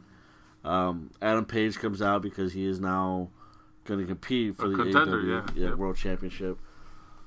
But you mentioned the promo of MJF, Maxwell Jacob Freeman, comes out, and he's demanding Hangman Page to give him that title shot. Yeah, he is. He antagonizes Bret Hart. He antagonizes the entire locker room. The point of what I'm trying to bring up here is, even though he didn't win the Battle Royal, this is what AEW is going to do. They're going to build up younger talent, because just like that, MJF put himself as a top contender for that World Championship. Yeah, he did. And I love the fact that we're bringing up younger talent, and not only putting them on the card and giving them time to shine, but saying we're going to run with these guys too. It's not about just the same guys over and over again. It's going to be the young guys as well, and that right there was a good show of what's to come in the future. MJF did one hell of a job on that promo, and I think he fits completely well in this company. He deserves that kind of a push. If you're not familiar with him, again, he's one of those guys you can catch pretty regularly on MLW, Major League Wrestling, for free on Fight TV, 20x20crew.com/podcast/fight. That's FITE. Again, sign up through us. Not that you need the credit, but we're going to give you either $10 or $15 for signing up as a new user through us. And you can use the credit to watch whatever you want on Fight TV. But if you want to check out some MJF for free, you can do it for free through some MLW episodes. And I guarantee you, you will not be disappointed. Absolutely not. So, the next match is the only championship match of the night. It's the Young Bucks, team of Matt and Nick Jackson, defending the AAA World Tag Team Championships against the Lucha Brothers, team of Pentagon Jr. and Rey Fenix. This right here, I mean, this had a story-driven match too, because this was the Lucha Brothers who were trying to exact revenge and regain those AAA World Tag Team titles against a team of the Young Bucks who are, well, the ring rusty. only 2 matches in the year of 2019 prior to this match. Yeah. And one of them really wasn't a match because it only lasted a couple minutes because they were taking on a very tired Pentagon Jr. and Rey Fenix. But at any rate, you got almost a 25-minute match. What are your thoughts on this match? Regardless of whether their ring rust was legitimate or just part of the gimmick of the match, part of the story of the match, they pulled it off. There's a it's all about perspective. There's a quote that I've read somewhere. I think it's Mr. Wrestling 6's better half who used to use it all the time. It's about Fred Astaire. Okay. And Fred Astaire and his was it Ginger Rogers, his famous dance partner? Yes. So I believe the quote was something to the effect of, Fred Astaire is an amazing dancer, but Ginger Rogers does everything he does, but backwards and in heels. And I feel the same way about these guys, meaning the Young Bucks, in this match, because not only do they have to go out and perform, but if they're doing it as a storyline to kind of add another layer to the match, then they're acting like they're ring rusty. Do you know how hard it is to fucking wrestle like they do to begin with against opponents like the Lucha Brothers? Lucha Brothers, right? But then also purposely fuck shit up so that it looks like they have ring rust? Yeah. How fucking difficult is that? So, kudos to those guys. I know not all of our listeners are Young Bucks fans, but hey, they did a hell of a job. And I was explaining to somebody before the event. I was like, look, if you're not a Young Bucks fan, or you feel like they've peaked and they keep doing the same old shit, they're gonna surprise you.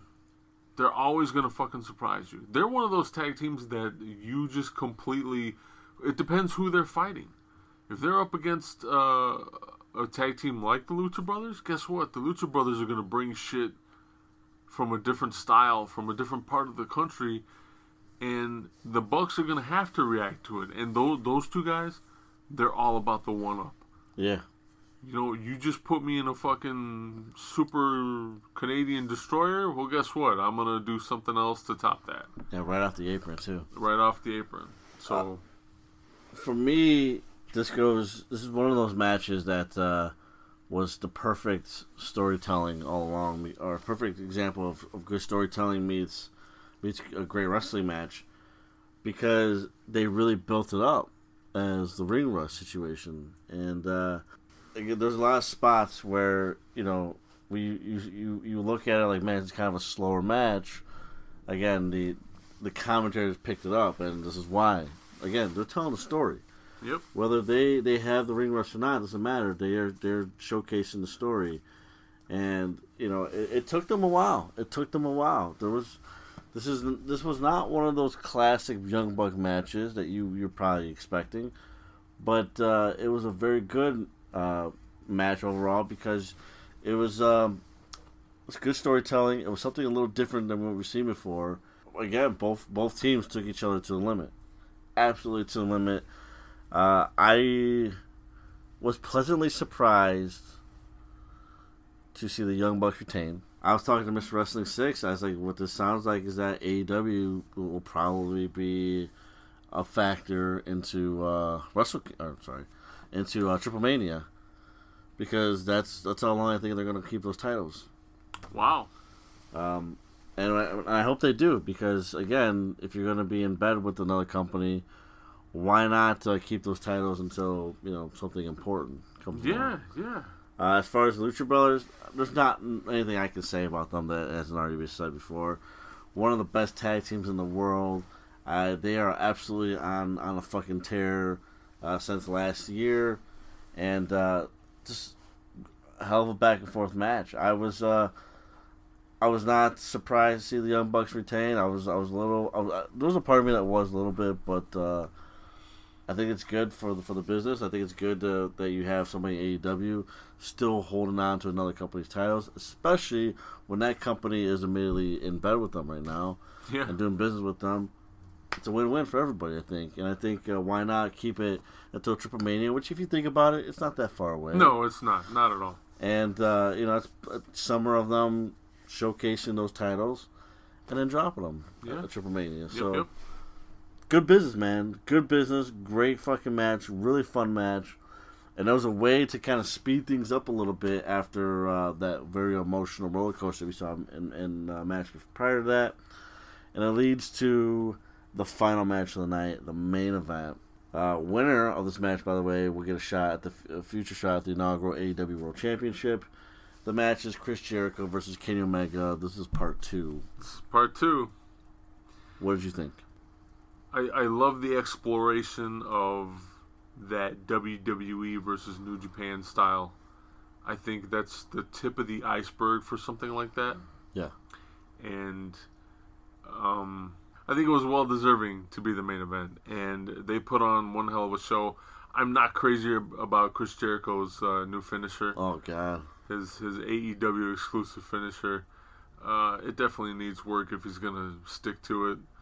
I don't know when it comes to Jericho and his decisions, like the way he reinvents himself, dude, I'm 99% all about it. But this fucking finishing move just blows ass. It's an elbow. It's an elbow. It's an elbow. Yeah. And he's trying to sell it as an MMA elbow. Great, it's not working. I'm sorry. And that's the way the match gets finished or whatever. And I think, to be honest with you, I think that it helped that he bloodied up Omega early on, especially via his nose, to help sell that elbow later. Because I think without that injury, I don't think the elbow even goes over even a little bit. At least not for me. So, but awesome fucking match. And I do hope they do it a third time to get that tiebreaker out of the way. Just not anytime soon. And hopefully we'll get to see some better stuff next time. Not that this was half-assed, but so I had my worries about this. I always have worries when it comes to Chris Jericho today, not of yesterday. Because he's old. He is. He's old, and as great of shape that he's in, and as much he's able to reinvent himself, he continues to age. That's just kind of human nature there. So this was, and I say that too because he made a very good point. And at first I'm listening to it and it's like, what are you fucking talking about? He mentions him coming to AEW and how people knew him from the Attitude Era. They knew him from WCW. They know him from this. And they say, okay, who's Chris Jericho fighting? Oh, Kenny Omega. What's Kenny Omega all about? And I'm thinking to myself, like, are you fucking kidding me? But like, must be living under a rock. But you know what? There are those wrestling fans that have been. You must be living under a rock with access to the WWE network. Yeah. Which is fine. I mean, just make sure you get your subscription through us. 20x20crew.com/podcast/WWE network. That's all one word.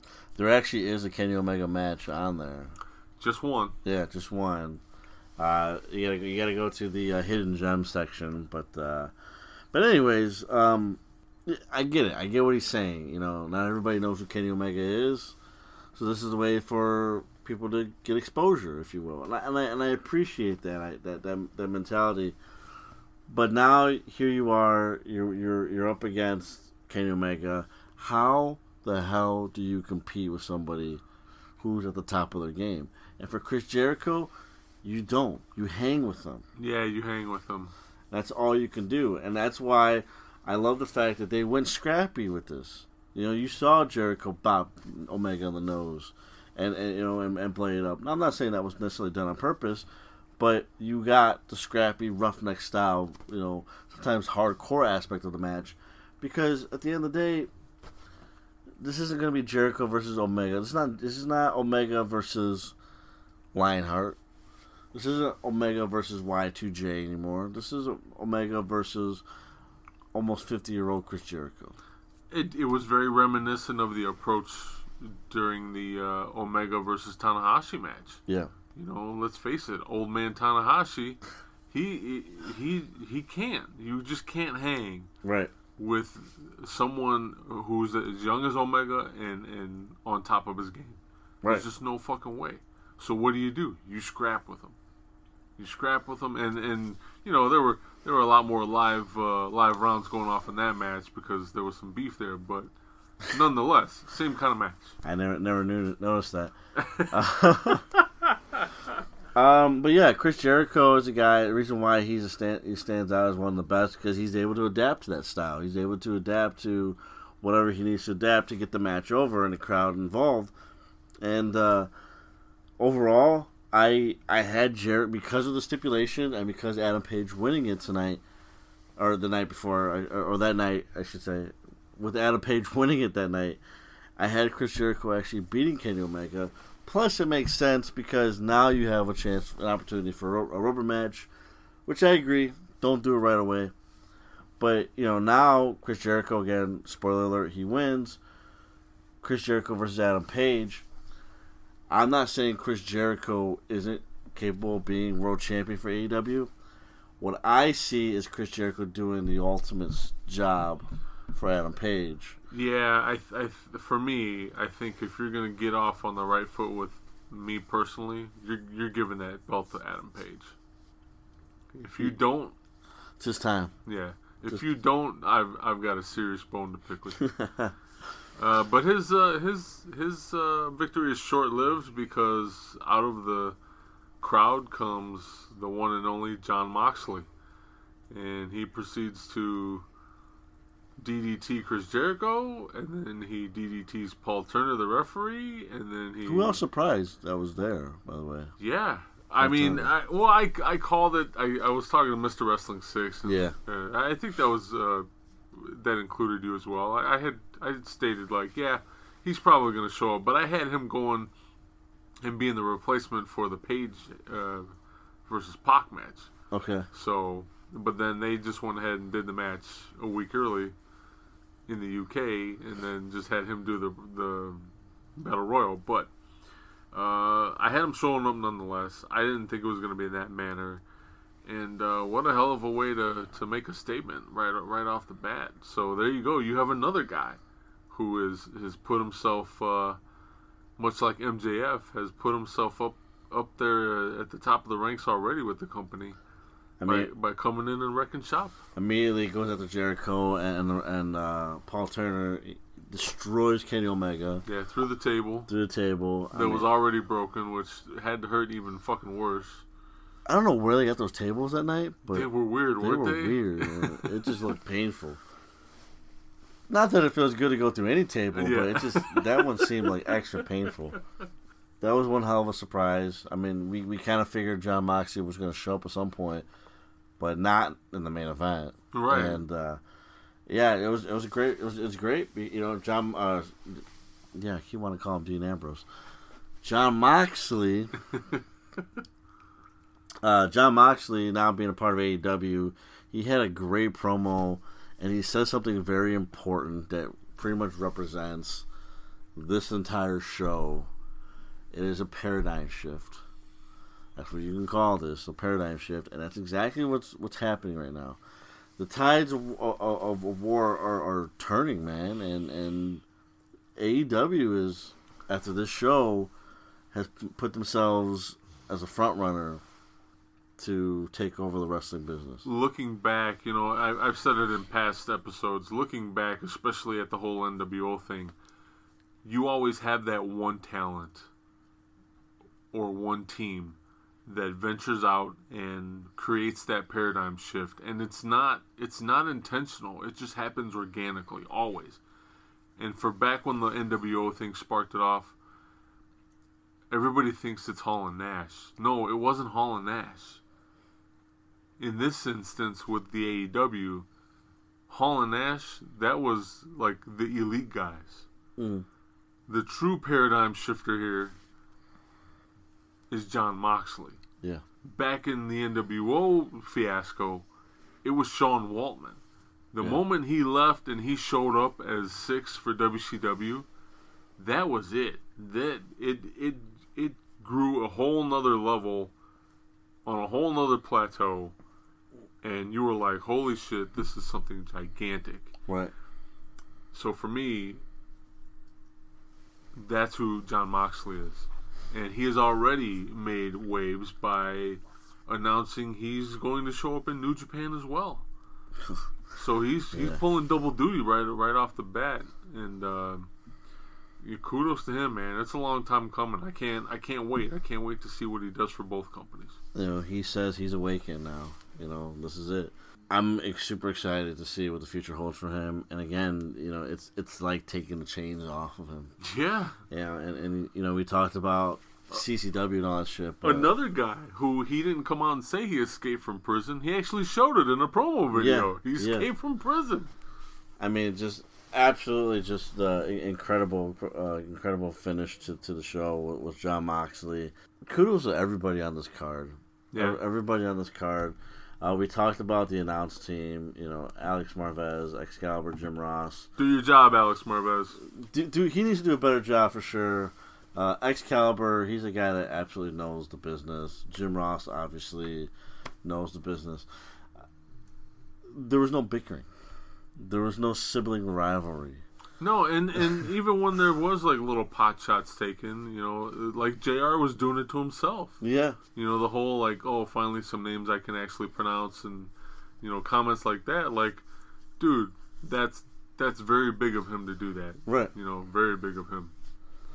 You know, it's exciting. It's, you know, there's another guy, Justin Roberts. You know, see him back in a big role. I mean, just an amazing voice. To see Earl Hebner refereeing. Yeah. You know, it's just you know, not only that, but they're the first to bring a female referee to a big event. Yeah. No more NXT for her, you know, or shit like that. Aubrey Edwards, the female referee you saw that night. Again, we saw Paul Turner, we saw Rick Knox, Bryce Remsburg, some names that you may or may not know if you pay attention to referees. I do sometimes. But an incredible fucking way to start off your company. And you didn't see, we didn't even see everybody that's been signed. Right. Yet. And right. That's the thing. I mean, just beautiful way to showcase a lot of your talent, whether they're part-timers or full-timers. Jericho and Omega, by the way, they go 27 minutes. We didn't get to see any One-Winged Angel in this match, but we did see some V-triggers, so I got my fix with that. My only gripe was the Jericho finisher. I mean, it's an elbow. Yeah. And I get elbows are devastating, and they could knock you out, but I don't know. I'm not buying it. Yeah, I'm not buying it. But overall, man, I mean, that is Double or Nothing. And it's come and gone, man. David Bixenspan said it best. If you're not familiar, he writes for Deadspin.com. He's one hell of a wrestling columnist. He definitely knows his shit. You can catch him on the Between the Sheets podcast, which is a hell of a wrestling podcast, by the way. And he said it best. You know, he wrote up a column for Deadspin and basically said he nitpicked the show because that's all he could really do. It was that great of a show that all he could do was nitpick about this and that. And that's how I felt. I felt like, you know what? That's what I'm doing. At this point, I'm just splitting hairs. Yeah. That's all I can do because it was such a fucking great wrestling show. You know, you have people that have come to me and have said, you know, this is legit. This is a legit thing. You know, we compared it briefly to Money in the Bank. Money in the Bank didn't have to suck. It didn't, and you know what? If I were those 7 guys in that final match, I would be super fucking pissed because all my hard work. Don't get me wrong, I understand putting people over is part of the business, but all my fucking hard work went to a fucking shithead who's now gonna hold some fucking title hostage and have his way all over again. And let's make one thing clear for those who are listening, because I know you listen, and I know you know who you are, and who are still saying that AEW is going to be one and done, or they're going to be bought out sooner than later, and this and that. First of all, you don't know shit about what you're talking about. Who is you? Yeah. Yeah. How the fuck is Vince going to be able to afford this company anyways? He can't barely afford his own company. Either that person is just blatantly ignorant, or they're just a troll. Either way, It's very much they got these people have the Vince McMahon dick in their mouth, and that's what it is. Because if look, I'm not telling you're supposed to like AEW, but I guarantee you, for those out there who have seen it and absolutely still hate it, that's fine. But if your reason is because of stupid things like there was too much blood, or it was a rip-off of WWE, I don't see how it was a rip-off of WWE. You know what? Speaking of too much blood, we got to do an episode about the Muda scale. Okay. Definitely, we got to do it. That's something I've always wanted to do with you. Is an episode about the Muda scale. Speaking of too much blood, there's never enough blood. How dare you? Because of all the research that we've done, and with head injuries and this and that, guys, ladies and gentlemen, this is pro wrestling. There's an old saying about pro wrestling, and I'll repeat it right now. This ain't ballet. If you can't fucking handle it, watch something else. Yeah. Hey, Raw's on every Monday night, USA Network. You can watch that shit show all you fucking want. Yeah, they don't bleed on there. You can save AEW for people that want to actually watch something different. Yeah. And the thing is, this isn't a hardcore wrestling company.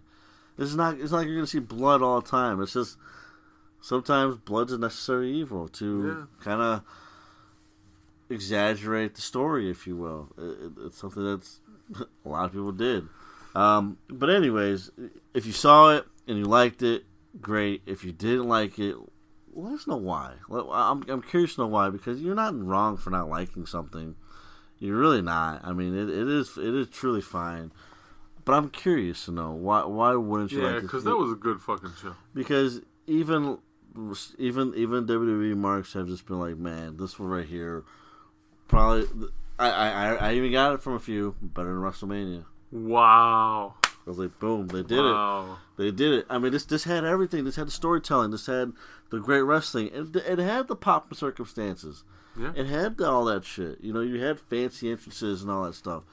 It wasn't like it was just a low-budget wrestling show. I mean, they put in the effort to it. So this was it was great from beginning to end. It was well booked. Apparently, Tony Khan was working Gorilla for a good chunk of the show, and this is his first time doing it. So hats off to him. I mean, getting his hands dirty and doing things where, and it wasn't because he wanted, he had to be there like a Vince McMahon thing. It was your executive vice presidents. They got shit to do that night. They gonna wrestle that night, so it's like they got shit to do. So he rolled up his sleeves and he fucking did it, and he booked it well. I mean, if they actually had 11 minutes to spare, so they could have even gone longer. Yeah, very nice. There was no issue like you saw with All In, where that they had to rush things. I mean, having the extra hour helps too, But overall, Double or Nothing, man, it is gonna go down as one of those shows that if I make it to be old and gray, I'm never gonna forget that night. Yeah, it was that amazing of a show. I'm never gonna forget that Cody Dustin match. I get to go back and watch it with my daughter. She has not seen it yet. She's still on vacation. Yeah, and I can't wait. I already told her. I'm like, I'm not gonna spoil it for you, but I definitely can't wait to watch it again. And I will probably bawl my eyes out all over again. Especially even for me, now that I know what's gonna happen. Yeah, I'm already crying. But let us know what you think of the show, and you can do that via social media. 20x20crew.com is our home on the web. You can find us on Instagram, instagram.com/20x20crew. We are also on Twitter. Tweet us at twitter.com/20x20crew. Of course, we're on Facebook, facebook.com/20x20crew is our main page. And then come join us. Come actually talk to us in our private group there on Facebook. Facebook.com/groups/20x20talk is where you can find us chit-chatting about all kinds of stuff, not just AEW's Double or Nothing. And you can always email us. Email us too at 20x20crew@gmail.com for the time being. And of course, there's YouTube, which I am constantly battling YouTube about getting our shit posted correctly. I don't know what it is. I don't know whether it's show length or what the hell's going on, but that is why we're so behind on our YouTube. But worry not, it will be regulated hopefully sooner than later. 20x20crew.com/podcast/YouTube will get you there, where we have the following contest, and that is our YouTube exclusive content. There's bonus episodes. You get to hear us talk more about wrestling. Fantasy booking, all kinds of shit. So there you have it. I think we even booked a match with Vanilla Gorilla over there, Mr. Brock Lesnar, against Taz. So you can check that out. I know that's up for sure. Yeah, that was a fun one too. It was. But that's going to do it for us this week, and we sincerely hope you enjoyed AEW's Double or Nothing pay-per-view. I don't know what else to say, so... Yeah, I mean, it's... You want to do it this week? I'll do it this week. Partners, it's good to have you back. It's good to see you, man. I missed you. Always, I missed you Double too. or Nothing, but we're a bunch of pansies. We miss each other. But we love you, Minnesota. Minnesota is great. It's definitely a cool state. Man, I'm still there's so much. I gotta get so much more rest because I'm so exhausted after Double or Nothing. I'm just emotionally drained. So that's gonna do it for us this week, ladies and gentlemen. Until next week, I've been Matt. He's been Joe. You've been a fantastic audience. And until next week, we will see you in the ring. See you in the ring, El Phantasmat.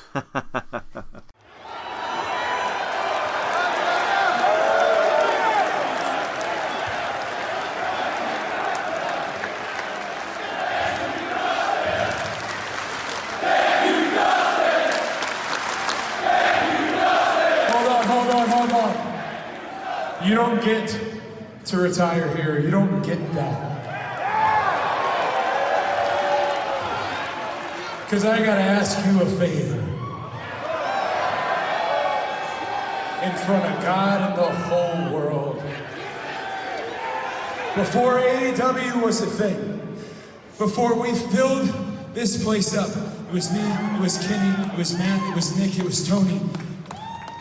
And I put my name on a piece of paper for our show next month in Jacksonville for Fight for the Fallen. You know what the match that I put my name down on?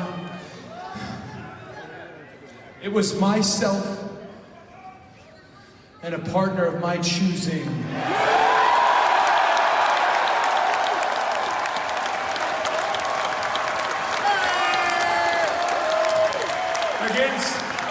Against what I think is the best tag team in the world, the Young Bucks.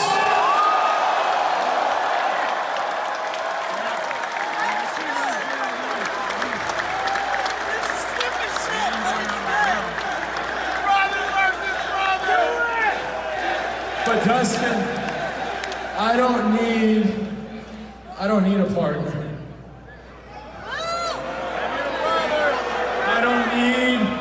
I don't need a friend.